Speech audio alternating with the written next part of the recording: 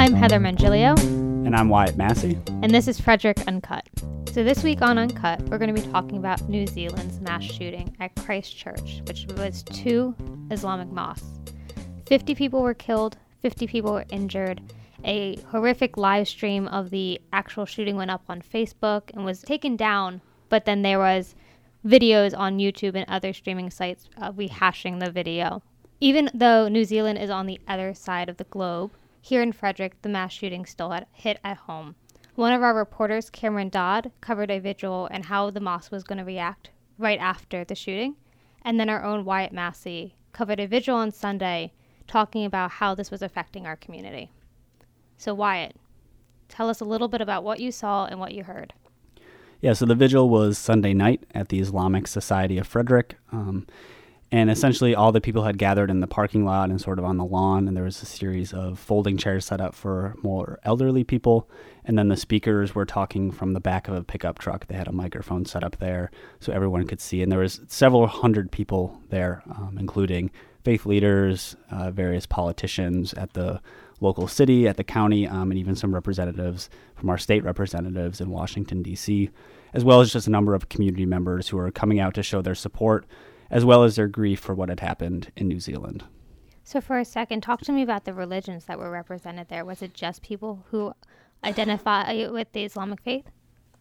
No, so there were different Islamic leaders, of course, from the mosques, as well as faith leaders from the Jewish tradition, from the Christian tradition, and as well as community organizers, so some people that are working to change our gun laws here in the United States, and different people that are working to bring the community in Frederick together. So we're no stranger to mass shootings here in the country, but one thing that does make this stand out is the fact that it was a religious service.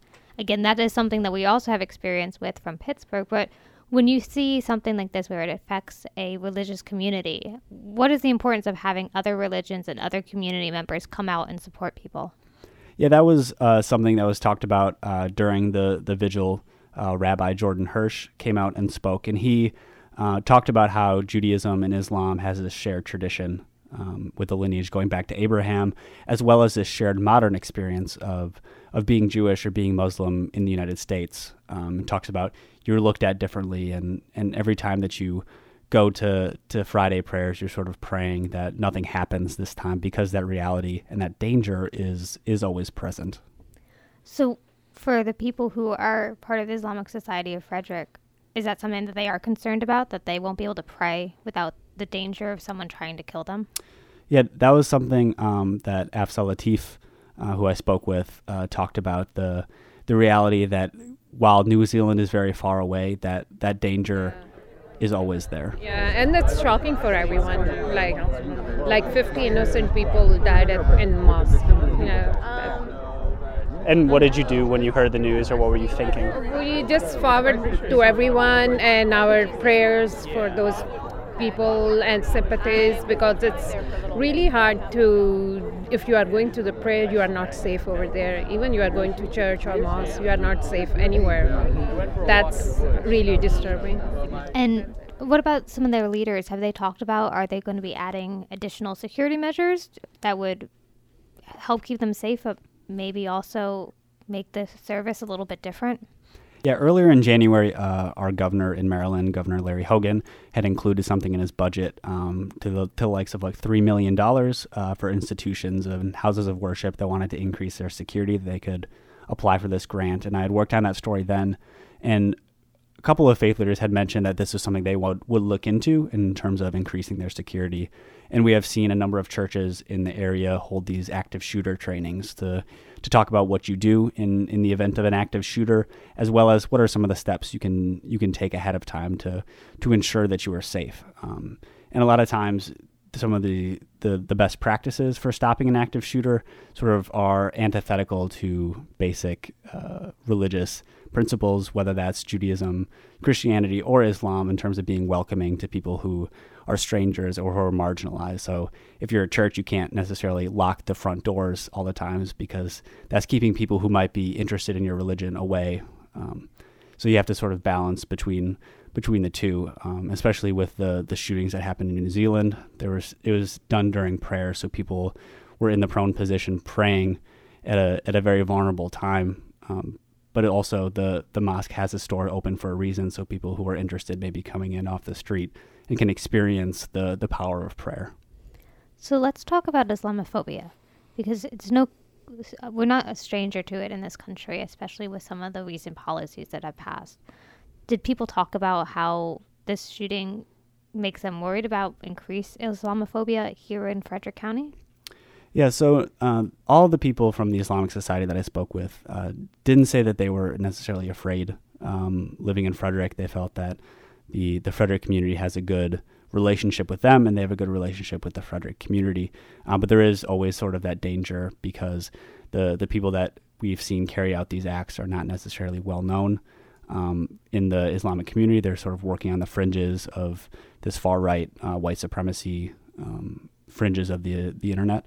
So that is something that's always present. And one of the moments that happened during the vigil, Ben McShane, who's a city alderman who helped organize the speakers last night, he had a moment where he asked everyone to sort of turn to your neighbor, and if you don't know who that person is, introduce yourself. And if you're sitting or standing next to someone you do know, why don't you look to that person beyond them that you don't know and go up and introduce yourself, because that's sort of how you stop these types of things when people feel very ostracized. Is you get to know your community members, and that's something that becomes increasingly hard in our sort of digital age when it's easy to hide behind a screen or not go out and meet your neighbors or the people who live down the block from you.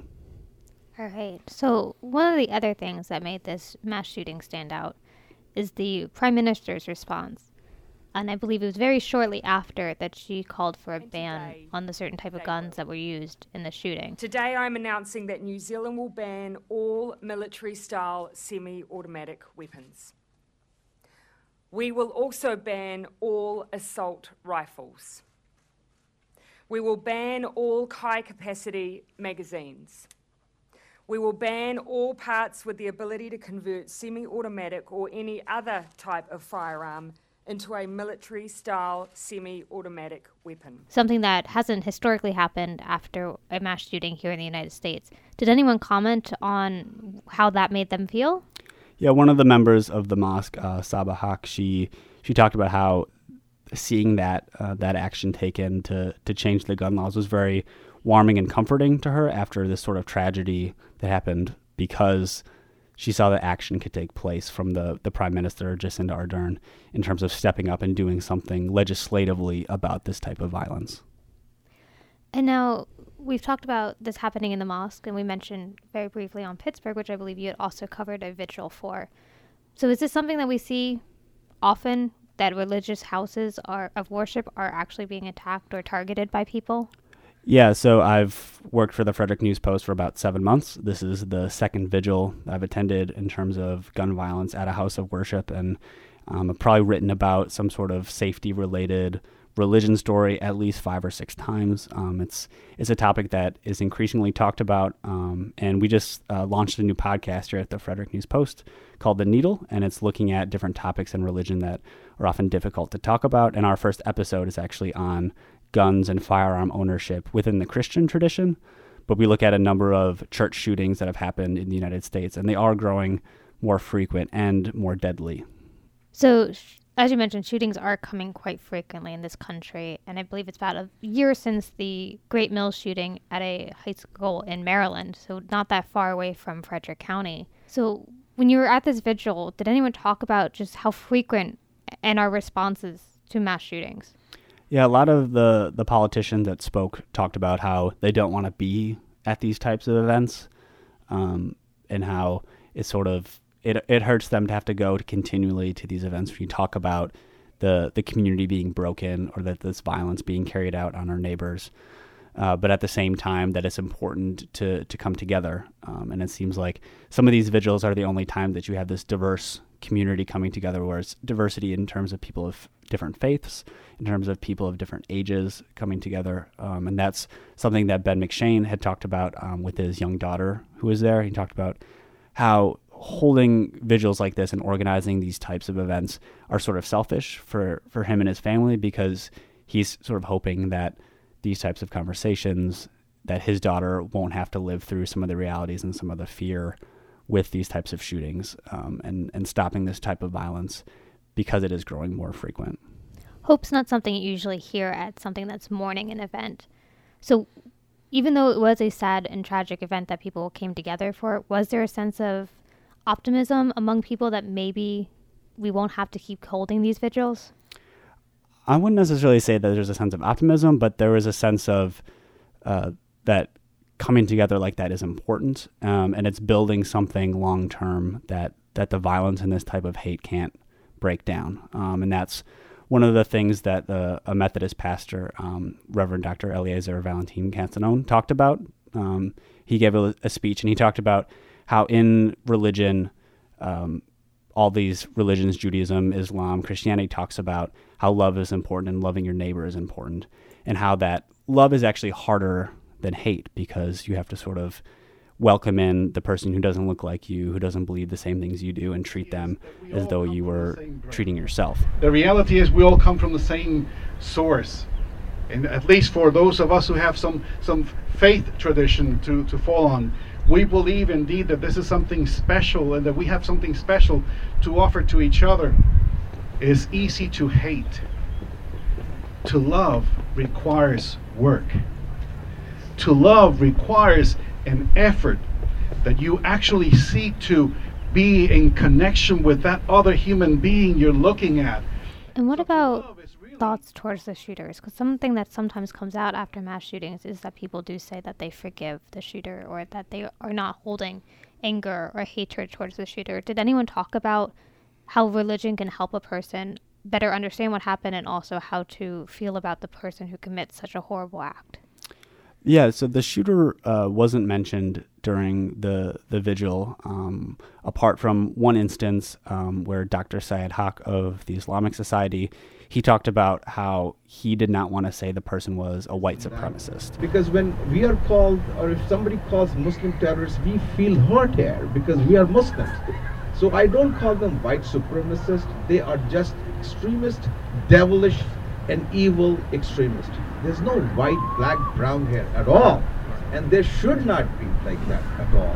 We are all human beings. We're all white, we're all black, we're all brown, we're all yellow. You call it whatever. But the issue here is, I really believe that a human being cannot kill people in cold blood like this. And it sort of gets some people off the hook and puts other people in the spotlight, instead of looking at sort of systemically as a community the ways that we create these types of shooters and these types of hateful individuals.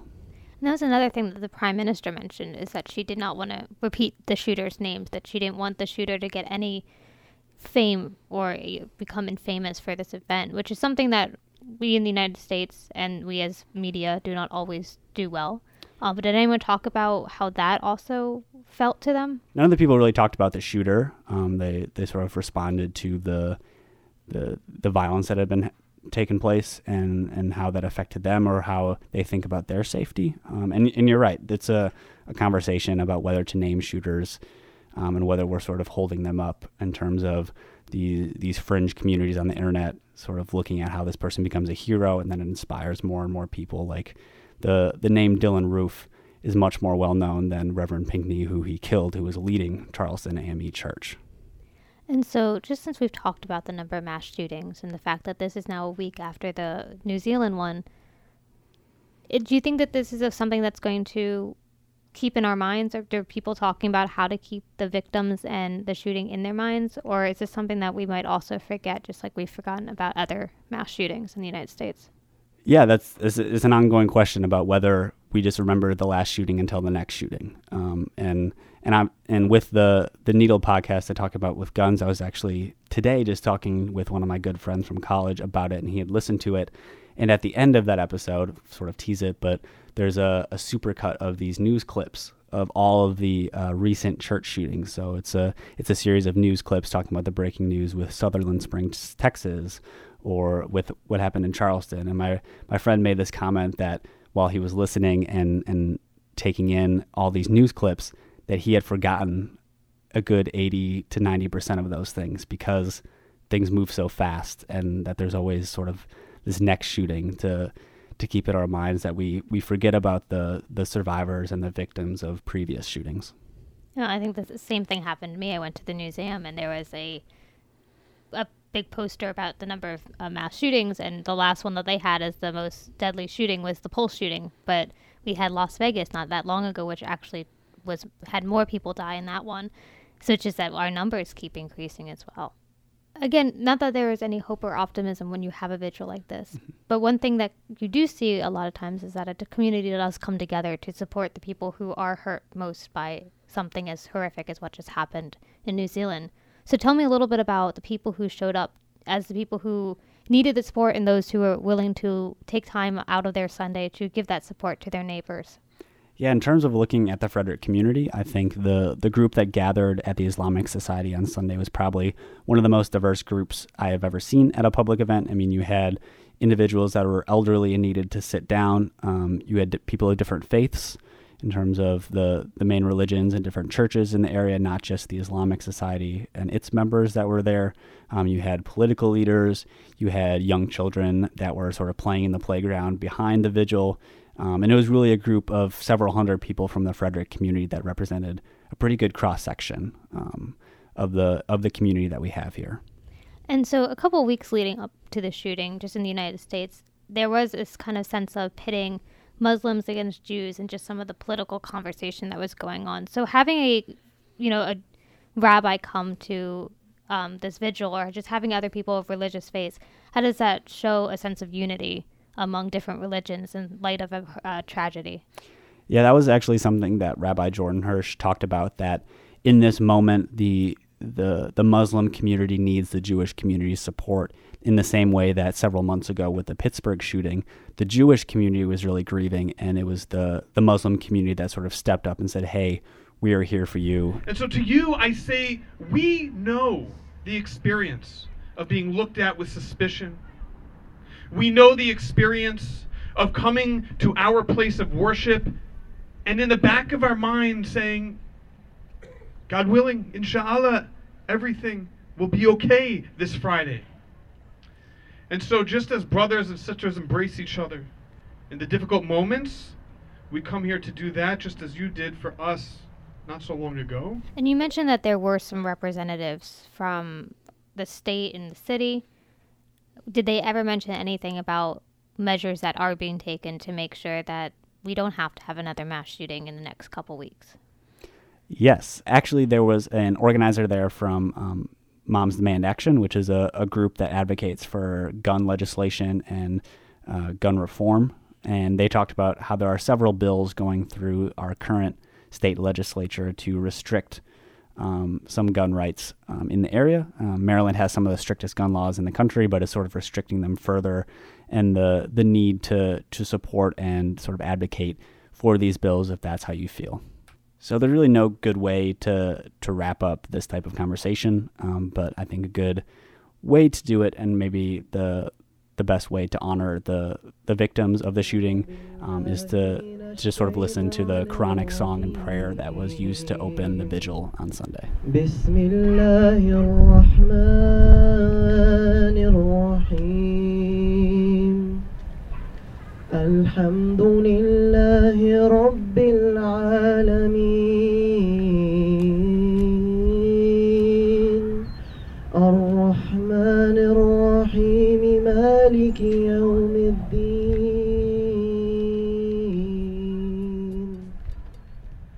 Iyyaka na'budu. So this is now the part of our podcast where we talk about what's coming up in 72 hours. So Kate. Hello. Hello. What should we expect this week? Okay, so I guess I'll start with the smaller stories and move up from there. So one of my pieces this week is about a new group called the Frederick Creative Coalition. And this is sort of segging from a piece that I did a couple weeks back about a nonprofit arts agency in Frederick called New Spire Arts that unexpectedly shut its doors, or not shut its doors, but shut down its education program and laid off more than half of its staff. And so contextually, that was important for the arts community because Frederick has struggled for a long time with a lack of venue and spaces for artists to display their work. And I think that a lot of people were hopeful that the New Spire building would sort of become that space for artists and offer new opportunities. Right now, from what we know, it looks like that isn't happening. And so there's this new group, which is the first time I've been in Frederick County for 3 years. And this is the first time historically I've heard of this happening, where the creative community has kind of banded together and formed a grassroots movement to try and work out solutions for the artistic community. And it's all sort of related to this idea of promoting an arts economy in Frederick. So if you're an artist, you can live and make a living in the place where you live. And it's important to a lot of creatives, especially Louise Kennelly, who runs the Frederick Arts Council. And she was talking to me kind of about the point where Frederick has long been promoted as an arts community, right? So that's one of the things that the tourism boards, really emphasize, come to Frederick because we're artistic. But when it comes down to it, there aren't a ton of resources for artists or places for artists who are looking to display their work. So it's kind of all about building that within the community. Very cool. All right, and how about your taste buds for the week? Okay, so my taste buds for this week, I went to a place called the Braddock Inn, which is in Braddock Heights, sort of as the name suggests. And I went to Braddock Inn because I've sort of become fascinated recently with like the historic restaurants of Frederick. So there are all these like old institutions or buildings that have been in existence for a really long time and gone through all these evolutions and had different iterations of restaurants. And the Braddock Inn is one of them, where it was, it's been around since 1903 and has gone through like fits and starts. And is now owned by Heather and Carlo Dan, who are doing I would say it's more of a like gastropub, Cuban influenced, inspired menu. But I went there, and so that was interesting. All right.